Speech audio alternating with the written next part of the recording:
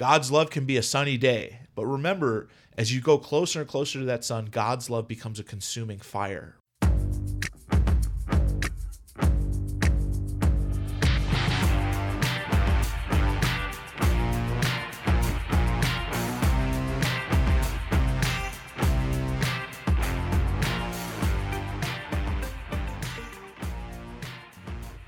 Welcome, everyone, to EKSB, your weekly Catholic podcast on evangelization. I'm Mike. I gotta start that whole thing over because you guys are waving. Right when I start, my wife walks in. Dave's waving to me like a goofball. Thank you, love. Well, I guess we're going to welcome everyone again to EKSB, your weekly Catholic podcast on evangelization. I'm Mike Gomer Gormley, and I'm joined, as always, by my cynical co-host, Dave, the perpetual penitent Van Vickle. How are you, Dave? I'll take that one. I love it. I love it. You know, I spent a lot of time on the perpetual penitent. That's awesome. You know, that's what they used to call Francis before they became the Franciscans. They were the penitents of Assisi. Oh, no, I totally knew that. I love it. I love it. Hey. And that's why our favorite Franciscan priest, the president of Franciscan University, that's why the TORs, which is their branch of Franciscans, wear black. It's the penitent movement. Yeah. Yeah. What were you going to say?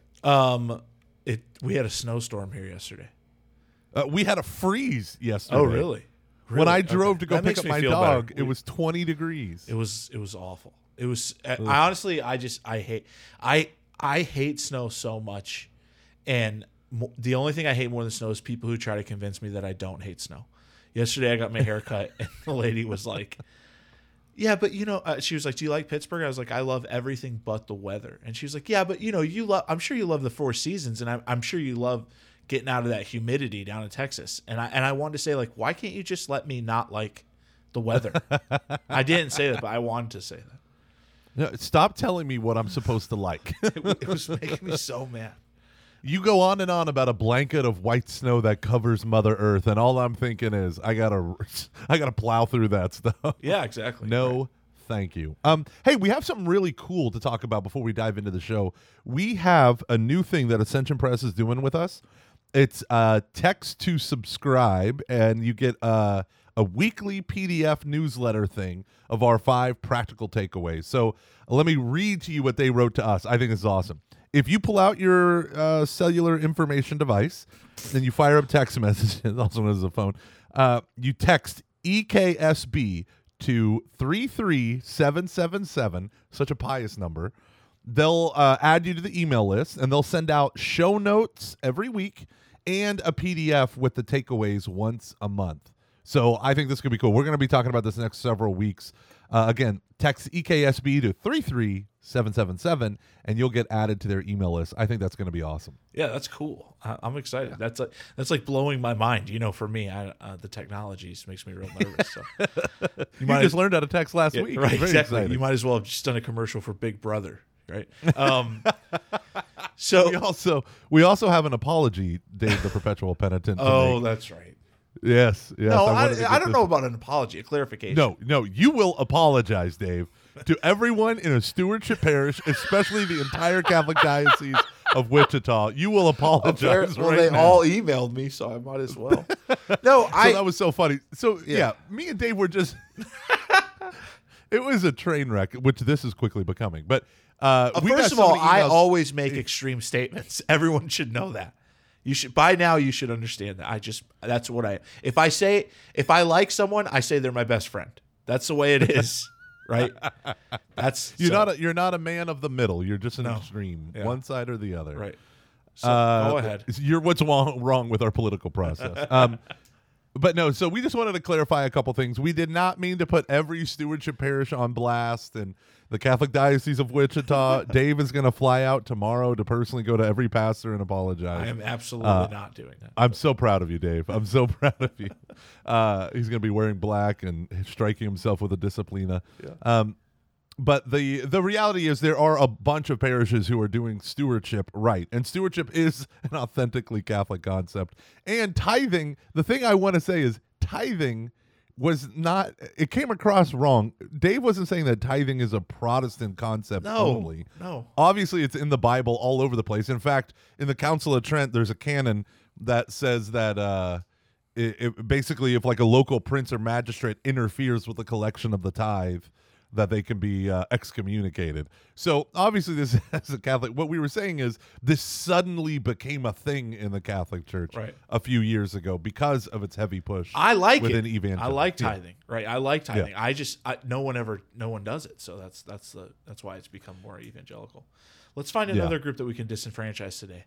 How about the U.S. Bishop? Oh wait, no, you did that a couple weeks ago. No, they do that themselves, Gomer. They do that themselves. You're so cynical. Well, when everybody was texting me yesterday, Gomez got elected the president of the USCCB. Isn't that great news? And I just text back, why? Did he disband the USCCB? Anyways. See, this is the extremes of Dave. And I'm like...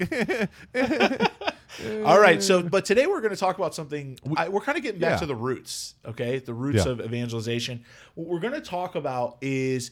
the real topic is just God's love, right? God's love, his transforming love, and mostly the fact that just kind of a clarion call, right? A call to action to realize that God's love and his personal love for each and every one of us is a revolutionary idea to most people, right? And what I mean by that is, for a lot of us, you know the old saying, right, that Catholics have gotten just enough of the gospel that they're immune to it. It's like we've been vaccinated against the gospel.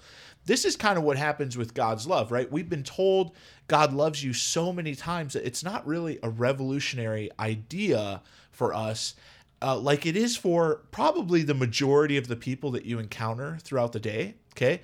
There are people walking out on your sidewalk right now who have no idea that God has a personal and passionate love for them, and that can change your life. And I want to kind of tell you a few things about that. You know, when you don't realize, right, that God's love is what moves history, is God's love is what wins the day, that God's love is what will be eternally, right? No matter what politically, financially, socially, culturally happens, in the end, we have love to hold on to, and we know that that's what wins. Like, if you don't have that idea in your life, it can be a scary place. The world can be a scary place, right? Because then you're either up to like your rugged individualism, right? You're going to pull yourself out of this. It could be the fate. It could be chance. It could be luck. It could be any of these things. That God's love can totally smash those things and really change a person's life. And so what we want to do today is kind of talk about like the transforming power of the message of God's passionate love for each and every one of us. And I want to throw out a clarification at the beginning. Remember, when we say God's love, we always want to use like an analogy like it's the sun, right? God's love can be a sunny day, and that's nice, and that's what you're probably going to think like, well, most speakers talk about the sunny day, and we are talking about that. But remember, as you go closer and closer to that sun, God's love becomes a consuming fire, right? And so we're not saying God's love in like a hippie sense or in like a way like, oh, God loves you just the way you are. He does, but he loves you too much to stay the way you are. He draws you into that love, and then we hit that consuming fire. So I want to give you an example of someone who's had their life completely changed by the message of just the idea that God loves them. Okay, so I think I mentioned this before. For my adult life, for many years, I've supplemented my income by working in bars, working security in bars. I don't do it anymore. Like as of like 4 years ago, I stopped. But I used to always try to do like a lot of bar ministry when I was working as a bouncer.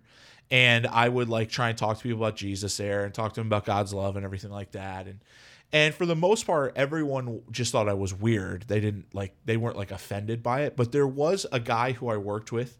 I'm gonna call him John for this podcast. So John was another bouncer who I worked with, and he really took a lot of offense to the fact that I would talk to people about Jesus in the bar, and he would make fun of me all the time. He called me the altar boy or Father Dave or whatever. All those Catholic slashes. Did he ever right? call you the perpetual penitent? Never, ever. Okay. And he was all right. Yeah, he was a lot scarier than you. So But John, anyways, we continued on. John was a terrifying guy. He was like a bodybuilder. When I knew him, he was like 330 pounds and he was 3% body fat. Okay, which is a terrifying yeah, he's gross, just disgusting, right?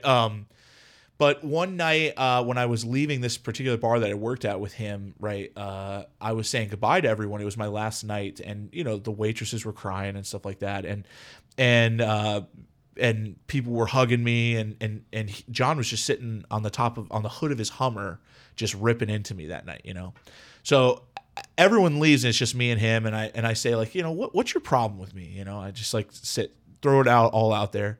He jumps and gets in my face, and he's like, I don't like the way, that you judge me. And I'm like, what are you talking about, man? I've never judged you. I said, and he's like, I don't like the way you live your life makes me feel bad about mine. You're always talking about God's love, God's love, God's love, So I like start walking away from him, and he's like, I want to know why you're so happy, So I like turn around. I'm like, are you serious? He's like, yeah, I'm serious. I want to know why you're so happy. Like, he's dead serious. So I say to him, like, look, man, when I was like 14 years old, my parents made me go to this thing called a Steubenville conference. And he goes, a Stupidville conference? And I was like, yeah, I thought that same thing, right? And I had this experience of God's love. And it was like an unbelievable encounter with Christ. And I knew for the first time in my life that, like, I was loved not just by my family, but I was loved by the eternal lover, right? Whose love wins the day, whose love wins history, whose love will remain, right? Forever and ever and ever, who is love. And I said, it changed my life completely, and I started to walk away again. And he said, well, no, I want to know, like, what do I do?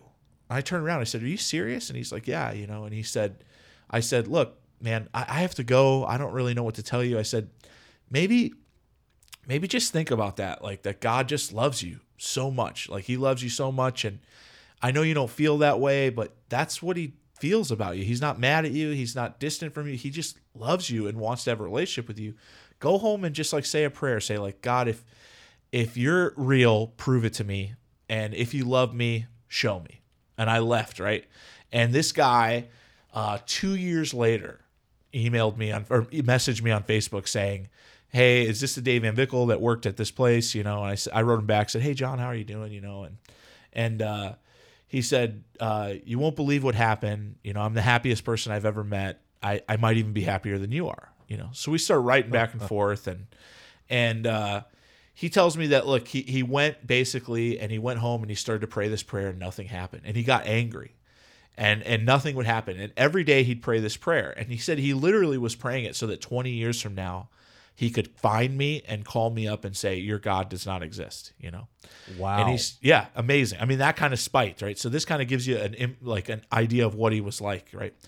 So he said about, a long time after he'd been praying this prayer, he basically, his life spiraled out of control. His fiance left him. He lost his job. All these things happened. He was doing horrible. His things were being repossessed. He was like in all kinds of debt and everything like that. And he said he sat in his apartment and he got down on the floor and he said for the first time he was like open enough to say, God, please, if you're real, I have to know. If you love me, I have to know.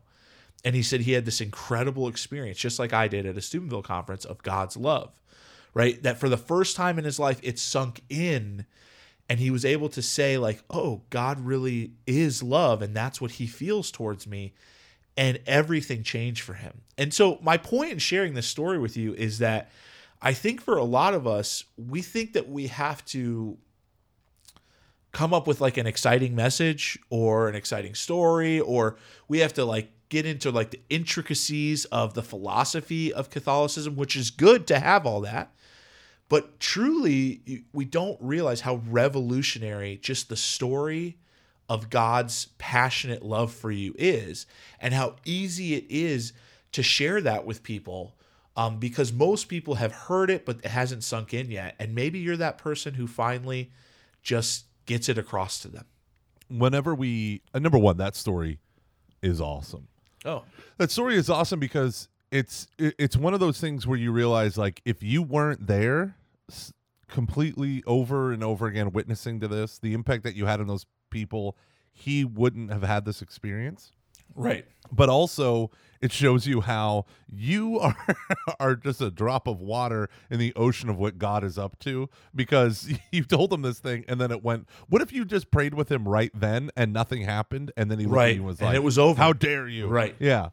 And so that's the beautiful thing about the spiritual component of what we're trying to emphasize, that if God the Father loves his children more than I love my own children, then we can depend upon this love of God to move mountains for us. And like the prophet DMX says, God may not come when we want, but he's always on time.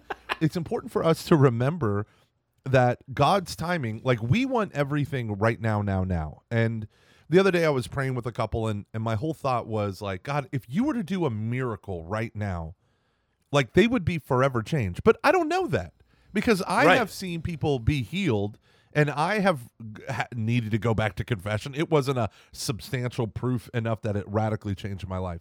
What changes people's lives is the realization that God is love, and that love is poured out for us even in the face of our hostility.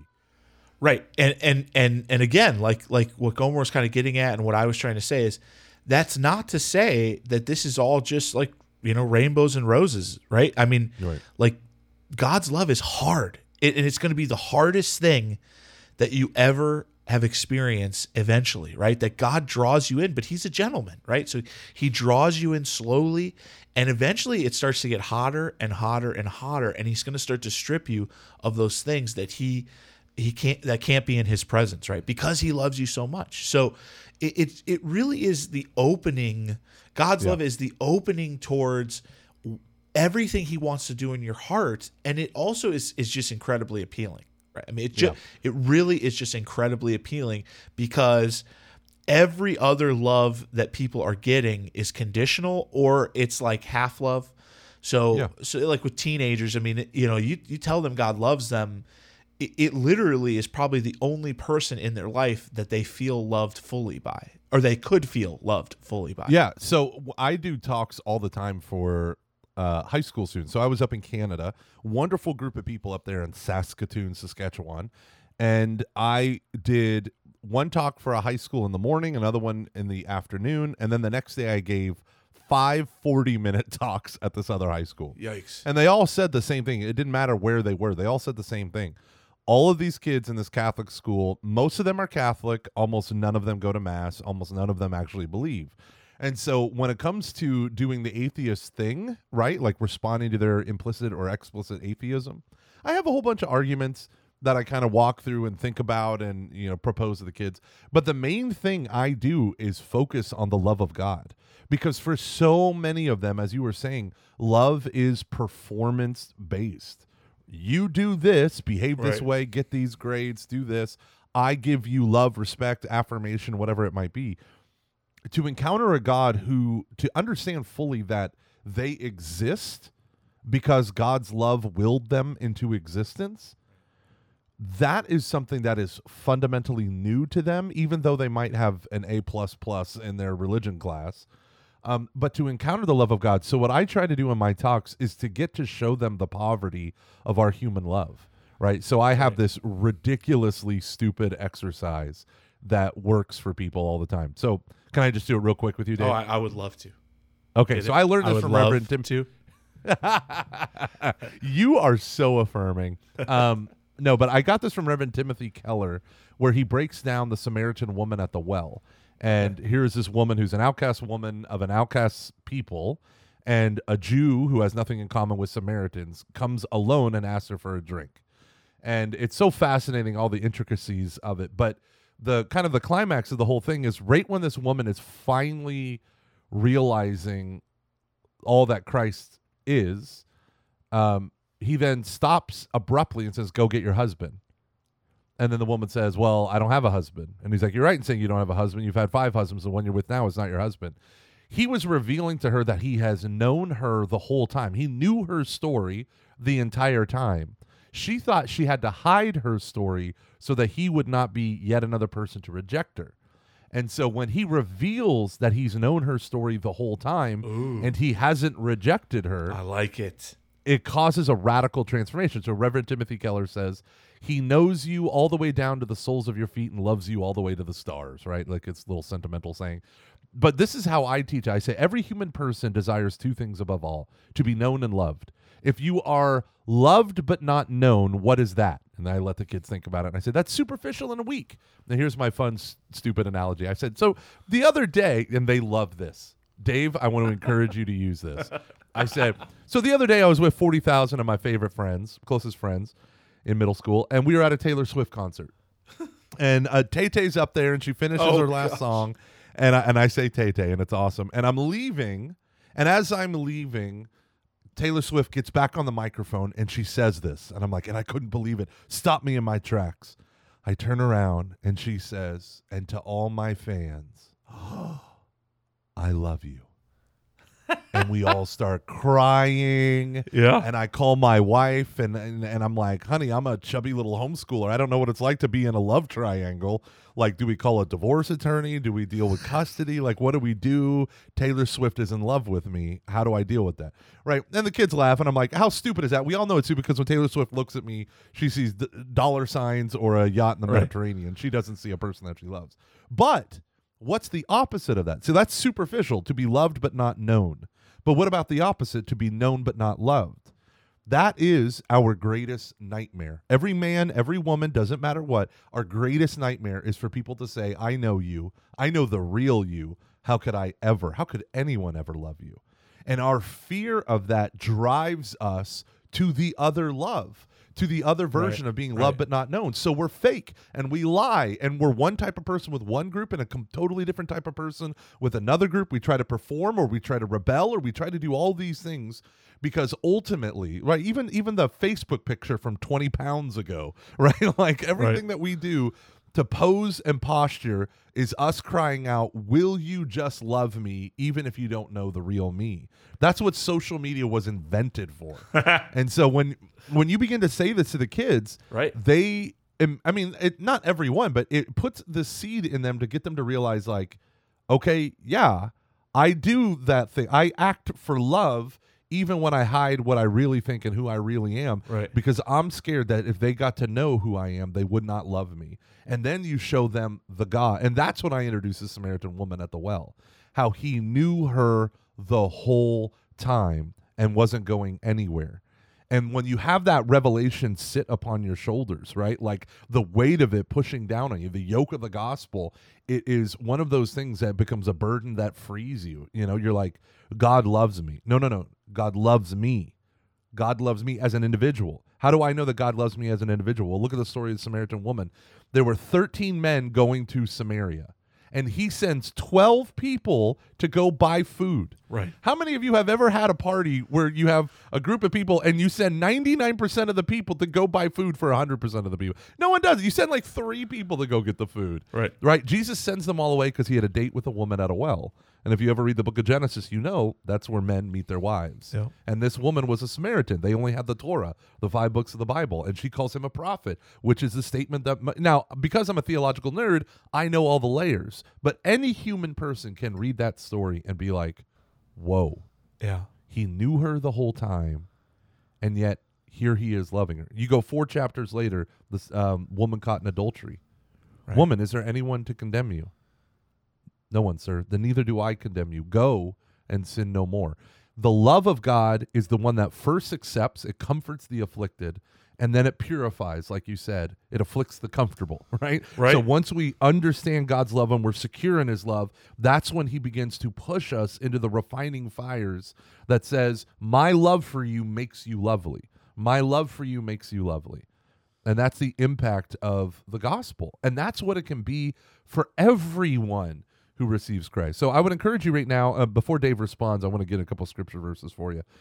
Beloved, let us love one another, for love is of God, and he who loves is born of God and knows God. If you are not a loving person, I don't mean the emotional thing, I mean the decision to commit yourself to willing the good for other people. If you are not a loving person and you know theology, you don't know God. Love is of God, and he who loves is born of God and knows God. He who does not love does not know God, for God is love. This is why St. Thomas Aquinas, one of the reasons why he said, it is better to love God than to know God. What does he mean by that? Meaning, he talks about beings that are lower than humanity. It is better to know them than to love them, because in knowing them, you bring them up to the level of our dignity. But we can't, things that are above us, we can't truly know them unless they make the move on their end. So he said to love them means we want to become like them. And so obviously it involves knowing and loving, the reciprocation there. But the surrender that we have, when I paint this for teenagers, I say, let me prove to you from the Christian example that God loves you and it's not performance-based. In this is love, not that we loved God, 1 John 4:10. In this is love, not that we loved God, but that he loved us and sent his son to be the expiation for our sins. Now, you have that there. What does that mean? It means that God's love, one, willed you into existence. Number two, you rebelled against his love, but that didn't drive him away.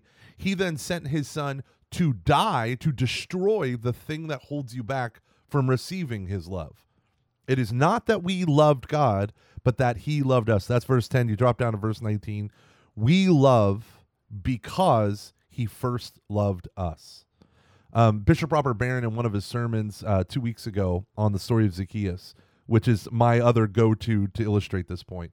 The story of Zacchaeus, he calls it the love of predilection, which is essentially God's love makes me lovely, not I become lovely and then God loves me. Right. So the story of Zacchaeus, he was a terrible man, a chief tax collector, right? And Jesus walked straight up to him. Everyone in the town hated Zacchaeus. That's why they didn't make room for him. Walked straight up to him and says, Zacchaeus, make haste and come down, for tonight I will dine at your house. Zacchaeus hurries down, throws the party. Jesus comes. They're surrounded with sinners and tax collectors and prostitutes and Pharisees, and all the Pharisees are ticked off. Everyone in the town is ticked off, and Zacchaeus stands up and says, I will give half my possessions to the poor, and whatever I've defrauded, I will pay back fourfold restitution. And Jesus says, salvation has come to this house, for this man's a child of Abraham. Right. What do you mean by that? Yeah, it was a change of life. He encountered Jesus, then the life change happened. It's not the other way around, but so many Catholics think it's the other way around. I have to be good enough, and then God will love me. God is not your fickle dad or your fickle mom or your coach or whatever burden or wound of love that we have. God's love makes you desire to be loved by God. Awesome. I love both those, and I'm going to steal both of them and use them all the time. All the time. And I think even our audience has heard me say this, because I posted maybe 3 of my talks for the crowd. And Dave, they want your talks. If you have like what? No, I don't like. I hate recording my talks. You will stop it. You will stop it. And you will give us your talks. But the thing is, what I want you to like take away from this podcast, this episode, is like, this is easy, right? I mean, this is the easiest entry point to evangelization that there is. God's love is not easy. In fact, it's the hardest thing that anyone will ever experience eventually. But it's an easy entry point, because it's very easy, one, to just love people. Just do what Jesus did and love people. It's not easy, but it's an easy decision to make. And number two, it's pretty easy to talk about God's love. It's not, you don't have to know all kinds of crazy formulas and all kinds of philosophy and everything. God is love, period. And, there's a beautiful story about the Apostle John, when he was old and infirm and talking to the churches, right? They would bring him around on a stretcher. And the legend goes that all he would ever say to anyone in his last days was, brethren, let us love one another. That's it. So they would be thinking this is John. He knew Jesus, right? He's going to come and tell us these amazing things. He wrote the gospel, right? I mean, all these things. And all he would say is, brethren, let us love one another. That's it. It's a beautiful story, right? Of how we can literally change the world through the proclamation of love, and not in a hippie sense, in a real sense, right? Like that we can literally invite God to consume the world with his love. Yeah, we can partner with God. We can participate with God's all-consuming love. Doesn't that sound better than convincing people that you're right and they're wrong? That's the point where truth and love have to coincide. Reverend Timothy Keller has this great line where he talks about so often Catholics divide left and right lines of what matters most: gospel neighboring, loving your neighbor, supporting your neighbor, encouraging your neighbor, justice for your neighbor, versus gospel messaging, right? The doctrinaire, the morally upright, moral rectitude, correct moral teaching. And he said, so often they are at loggerheads. They're in opposition, at enmity with each other. He said, but the early church, if it teaches us anything, it's that gospel neighboring paves the way for the gospel message, right? Jesus didn't say, love your neighbor as yourself if they're going to convert. He says, love your neighbor as yourself, full stop, right? He says, love one another as I have loved you. That's agape, self-sacrificial love. And so the Christian community, like you were saying, brethren, love one another. That's 1 John chapter 4, verse 7. Beloved, let us love one another, for God is of love, and he who loves is born of God and knows God. And then the whole thing, over and over again, we love because he first loved us. That's verse 19. Verse 20, right. If anyone says, I love God and hates his brother, he's a liar, for he does not love his brother whom he has seen. He cannot love God whom he has not seen. And this commandment we have from him, that he who loves God should love his brother also. So much of the Christian life is dependent on the hardest but simplest thing, which is, I want to love you. Not a metaphorical neighbor, right? But an actual neighbor. And it reminds me of the Good Samaritan, right? The man comes to Jesus and asks him a question, wishing to justify himself. That's how Luke sets it up. Wishing to justify himself. So Jesus shocks him with a priest and a Levite ignore their fellow Jew, and then a Samaritan comes and saves this guy's life. So then Jesus says, which one was a neighbor to the man? And the man said, the one who helped him. Couldn't even say the Samaritan. And then Jesus says, go and do thou likewise. What Jesus flipped it was not who is my neighbor, but who am I neighboring to? Who am I being neighbor to? And that's where he radically shifts the conversation. Oh, you're my neighbor, you're my neighbor, you're my neighbor. No. I'm called to be neighbor to you, to you, to you. And I find that so often we get completely off the rails when we think that evangelization is apologetics, is philosophy, is theology. Evangelization is opening someone's heart, maybe using those things, but opening their heart to the ineffable poverty of the divine incarnate crucified love, right? Just imagine that. That's what Hans Urs von Balthasar said, the divine incarnate crucified love. If you experience that, everything changes. It does. It's revolutionary. And just believe us. It's easy to change someone's life with the message of God's love. Ladies and gentlemen, don't forget, sign up for our email, the email list. You're going to get an email of the 5 practical takeaways in the show notes. All you have to do is text EKSB to 33777. EKSB to 33777. Please sign up for the email list. We want to hear from you. As always, email us at eksb@ascensionpress.com if you have any questions about evangelization, discipleship. We might put you on the air or something like that, but we'll definitely get to your questions somehow. Gomer answers a lot of them by email, and I try my best. But again, eksb@ascensionpress.com. When we come back, we're going to have your 5 practical takeaways.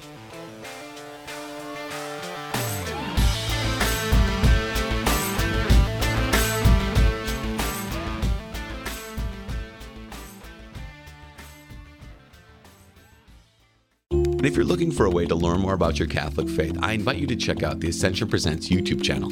You're going to find tons of free videos featuring Catholic presenters like Matt Fradd, Leah Darrow, Jackie Bobby Angel, and Emily Wilson. Go to youtube.com/Ascension Presents. That's youtube.com/Ascension Presents. And if you like what you see, please share and subscribe.